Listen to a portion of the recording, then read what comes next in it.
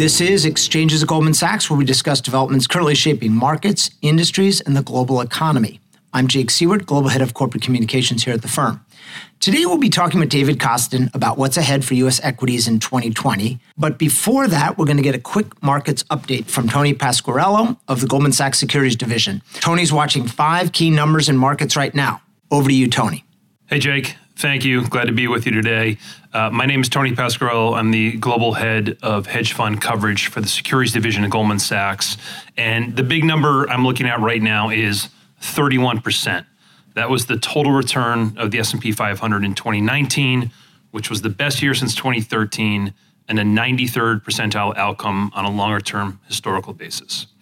Now, against the expectations of most people coming out of a very rocky end to 2018, last year wound up being a truly superb year for the stock market, as well as most every other major asset class. Witnessed very strong returns in emerging markets, the credit markets, as well as select commodities like oil and gold. So in the end, 2019 played out as one of the highest quality years in the history of financial markets, and U.S. equities are once again one of the very best horses in the race. By the way, in the last 8 years, where S&P was up 20% or more, the market was higher in the subsequent year in all 8 occurrences for a median return of 17%. So a number that's getting attention right now, but doesn't necessarily tell us what we need to know is the PE multiple on the S&P 500. So that number started last year at 14.4 and ended last year at 18.8. For historical context, 18.8 is in the 90th percentile of the past 43 years. So that number is rightly getting attention, and I think you have to be respectful of the history book and what current levels suggest about future returns. That said, I don't think it tells us everything we need to know, because when you look at the bond market and the very low level of yield that's available today on a global basis, I think it changes the implication. So another number that we follow is the spread between the earnings yield of S&P 500 and 10-year note yields, also known as the equity risk premium.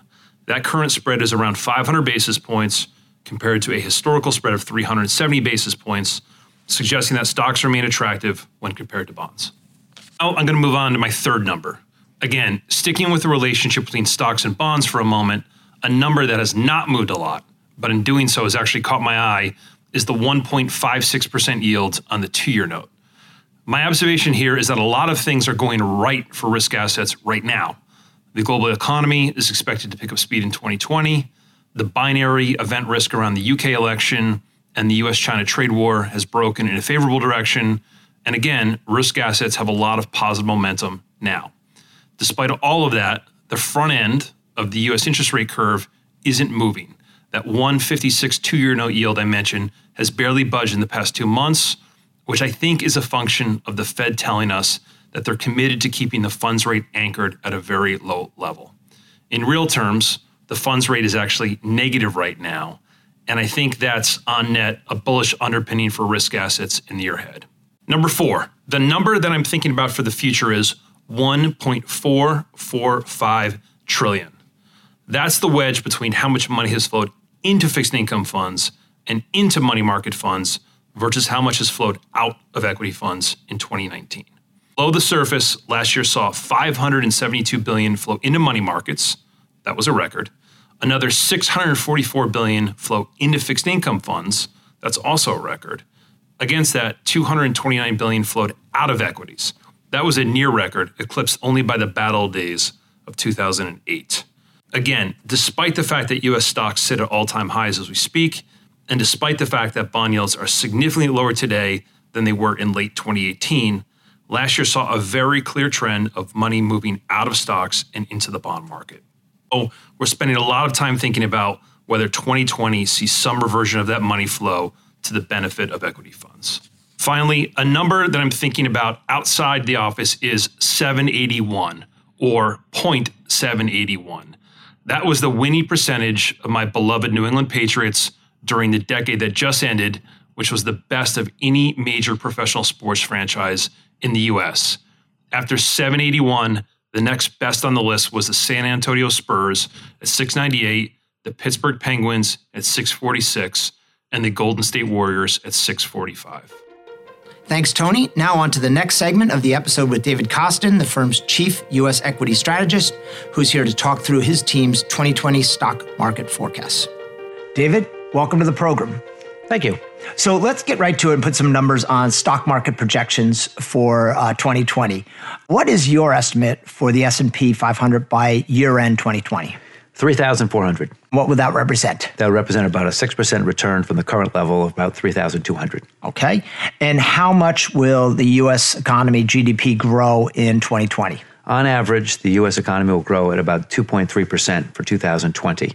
And that is pretty much in line with the average annual growth for the last 10 years. All right. So the average S&P profit margin next year? About 10.8%, which is up just slightly from the current level. Okay. And will U.S. equities enter a bear market in the coming year? Do not expect that you will have a 20% decline. I expect the market will rise modestly at the beginning of the year to around 3,250 and then bounce around for a good part of the year until the election. And expectation is it'll rise towards 3,400, and that's a target at the end of 2020. Okay. Now, give some context to those numbers. What's driving your estimates?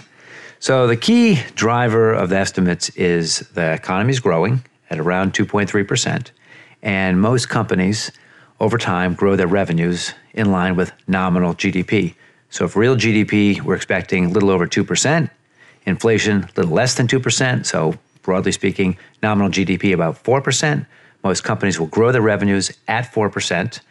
Margins are going to be, as I indicated, basically flat, maybe slightly higher. That means your sales of nominal GDP equals sales.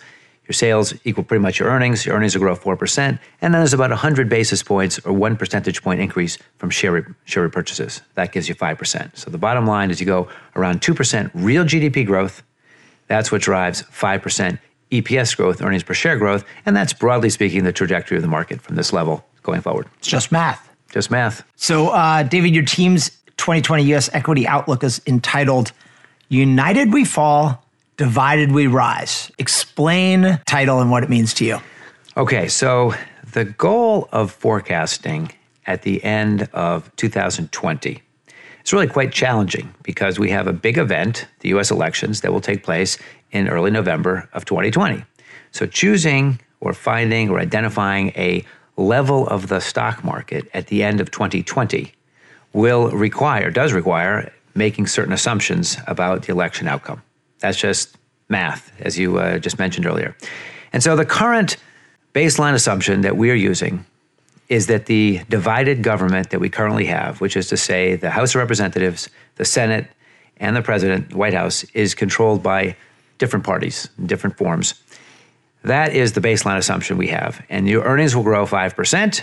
Your valuation in the market, which is currently around 18.5 times forward PE multiple, will stay around where it is today, and that leads to a 3,400 target. That is my forecast, and that is a divided government, which currently exists, persists in some form in 2020 after the election, and that's the forward. The reason I emphasize this so much is that really identifying a forecast for the end of 2020 involves making assumptions on earnings for 2021. The alternative assumption is that you have a unified government, and one of the key assumptions involves the tax rate for U.S. corporations. The tax rates under the tax cut that took place at the end of 2017 reduced the tax rate, effective tax rate that companies pay from 27% to 19%. And if you assume for a moment that that reverses and that tax cut is repealed, then the earnings growth that we're currently expecting looking into 2021 of 5% would end up being a decline of around 7%. And that rising uncertainty about the policy in 2021 would also lead to a lower multiple. And so a scenario where you have a rollback of the tax cut, greater uncertainty, would lead to the S&P 500 trading towards 2,600, in my opinion. That would be under a unified Democratic government, presumably. That would be the assumption that we are currently making because all of the leading candidates for the Democrats currently are proposing to roll back the tax cuts in part to pay for various priorities. So I want to be very clear that I'm not making a value judgment on whether those are good or bad policies, but rather the analytical assumption of where earnings will be. An idea of earnings in 2021 baseline forecast is they'll rise in line with the economy. It's kind of the arithmetic, and we discussed just a minute ago. Right. And the different scenarios, if you roll back that tax cut, that has significant impacts on earnings. Another way of thinking about this is a certain amount of profits that are currently inuring to an investor would no longer be inuring to the equity investor, would be inuring to the government in ways of reallocating some of that spending. Right. So let's talk a little bit about monetary policy. At this point, most people expect the Fed to stay pretty easy and steady next year, at least in the United States. What does that mean for stocks in the year ahead? So interest rate assumptions are an important variable in terms of valuation of equities. Equities themselves in the United States are trading at pretty expensive levels relative to history, somewhere between the 90th and the 95th percentile on every metric going back 40 years. So they're high on that level. The one metric that equities are actually quite attractive is valued relative to interest rates, which have remained low for quite some time. And so the baseline assumption that we are using in part of the U.S. economics team is that Federal Reserve will be on hold for really the next year and a half, and so sometime in the latter part of 2021. So that stable policy rate is also consistent with pretty low long-term Treasury yields, which are going to rise in our forecast slightly to around 2.25% at the end of 2020. And that environment is still positive for equity prices, and that's partly the assumptions we're making in our assumption that's forecast for because the relative rate of return is high. Still pretty high to a low interest rate. So you work very closely with Jan Hatzius and his macroeconomics team. What's the outlook for fiscal policy in an election year as a lever to stimulate growth? Do we expect any action at all on fiscal policy, and could that have an impact on markets?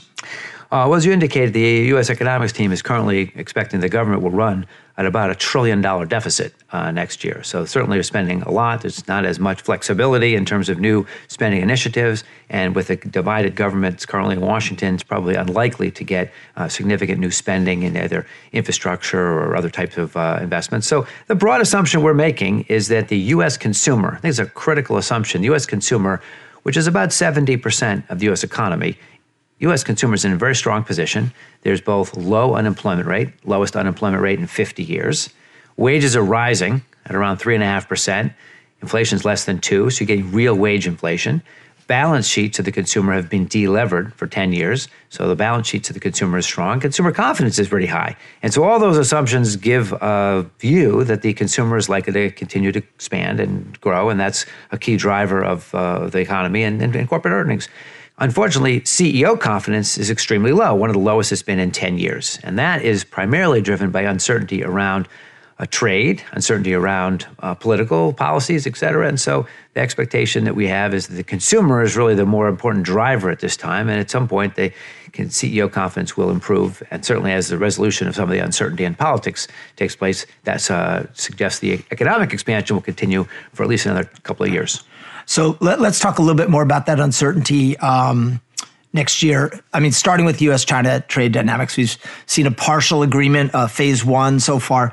How does that fit into your base case? So 70% of the revenues of U.S. corporations are actually generated domestically. And so that is really a key driver of overall earnings. The trade variable is certainly something that has waxed and waned, if reasonably mercurial president in Washington, and a lot of uncertainty in terms of that forecasting process. So we're assuming that you get some modest rollback of the tariffs, pretty much what you've seen so far. We're not really expecting any more new tariffs to be levied, and maybe there's some increased resolution of some variables, but we're certainly not anticipating a broad resolution in terms of the overall comprehensive trade. And we can trade that, and we actually follow that in the equity market.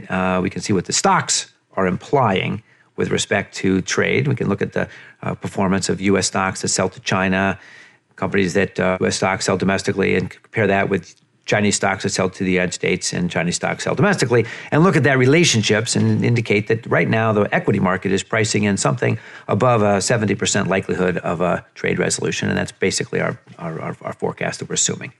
Okay, so we talked about the election, but let's go back on one level. How do investors think about the election and its expected impact on markets, particularly because, as you said, you're going to have a period in the beginning of the year where you're just looking at the primaries and the Democratic nominee, and then the latter half of the year, everyone's going to be waiting for November.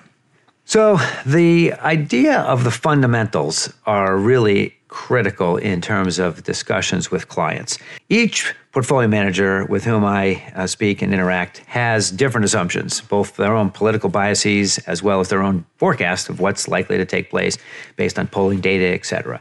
And so really the fundamentals come down to what is the likely path of profits, and how are we going to value those profits? What's the probability of that the forecast? And so we see as some of the more progressive candidates, the probability was increasing sharply earlier in the fall.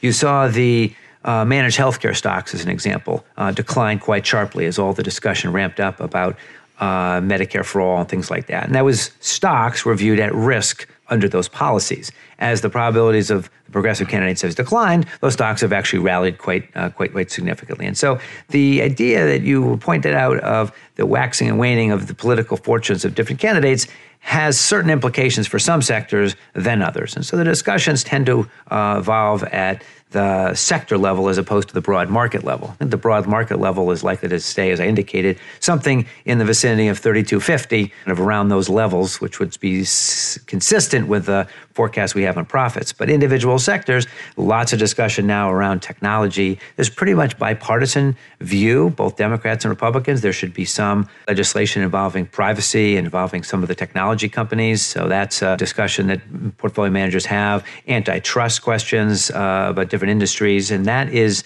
I'd say, where more of the discussions take place at a more granular level as opposed to the broad market. Yeah, really hard to predict what that will look like. Are there any other key risks for the U.S.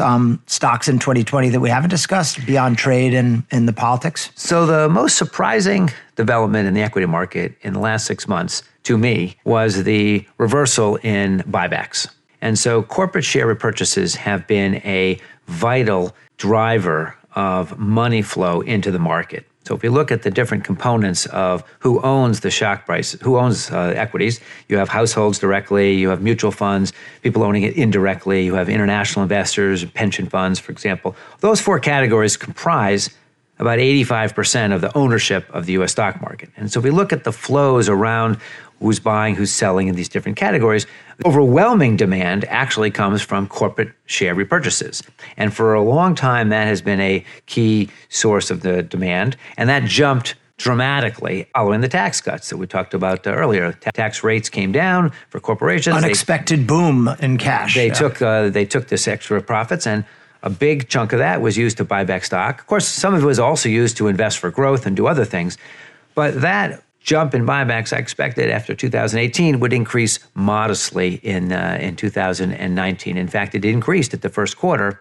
And then, surprised me, it dropped by 18% in the second quarter. And so that reversal of the amount of marginal dollars directed towards buybacks is a surprise. I think that's a risk or a question about 2020. We're expecting around 5% decline, our forecast for 2020, to 5% decline year over year in cash spent on corporates repurchasing shares. That's about a little under $700 billion will be spent. So still a significant amount of money, but it's down around 5%. Okay. What's the biggest potential upside event that could positively impact the stock market next year? So a resolution on trade would be a positive development because that's a source of some uncertainty. It's an uncertainty in the form of higher input costs for corporations. Therefore, it has a potential risk for lower margins for some companies, some industries. So a resolution on that front would, in fact, be a positive. I could say, indicated earlier, we're not really expecting much solution in that area, pretty much kind of where we are now. But that would be, I think, a positive development for the markets. So look back at 2019, David. Give us the 1-minute description of what happened on the equity markets this year. I think the most important to understand why we've had almost a 30% return in U.S. stocks in 2019 is the fact that the stock market fell by 20%, almost 20% in the fourth quarter of 2018. Right. So we actually had a particularly low starting point from a timing perspective. That was important. And 90% of the return to the stock market this year, 2019, came from valuation expansion as opposed to earnings growth. There really was not very much earnings growth for 2019 2019. And so as we look into next year, the story is more earnings-driven as opposed to valuation-driven. So the earnings are the key driver for next year. And to what do you attribute that expansion in valuation this year? Well, the idea of starting point at a particularly low level is first. And second is the pivot in the Federal Reserve. And the Federal Reserve at this time last year was anticipated to be hiking interest rates about 4 times in 2019. And as a result of that pivot, in fact, the Federal Reserve ended up cutting interest rates by 3 different times. And that was that has supported the expansion in valuation, the relationship between interest rates and stocks. And so that's, I think, the story of 2019 in a nutshell. Okay, so a professional or personal highlight from 2019 and something you're looking forward to in 2020. So the personal highlight for 2019 is I went to see, on 2 different occasions, to see oral arguments at the U.S. Supreme Court. I thought it was extremely interesting. It's a very intimate setting, and to watch the advocates and the counsels on both sides and all the questions. There's a 30-minute argument.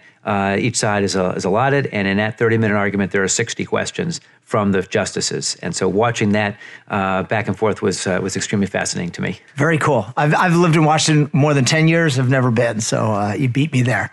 Well, David, thank you very much for joining us today. Okay, thank you very much. That concludes this episode of Exchanges at Goldman Sachs. Thanks for listening, and if you enjoyed the show, we hope you subscribe on Apple Podcasts and leave a rating or a comment. And for more from Goldman Sachs experts, as well as influential policymakers, academics, and investors on market-moving topics, be sure to check out our new podcast, Top of Mind at Goldman Sachs, hosted by Allison Nathan, a senior strategist in the firm's research division.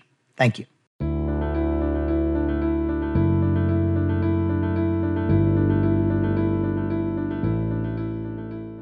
All price references and market forecasts correspond to the date of this recording. This podcast should not be copied, distributed, published, or reproduced in whole or in part.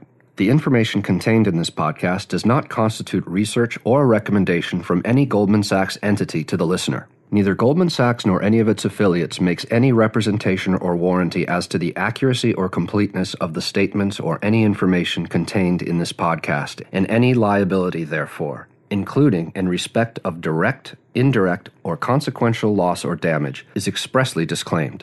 The views expressed in this podcast are not necessarily those of Goldman Sachs, and Goldman Sachs is not providing any financial, economic, legal, accounting, or tax advice or recommendations in this podcast. In addition, the receipt of this podcast by any listener is not to be taken as constituting the giving of investment advice by Goldman Sachs to that listener, nor to constitute such person a client of any Goldman Sachs entity.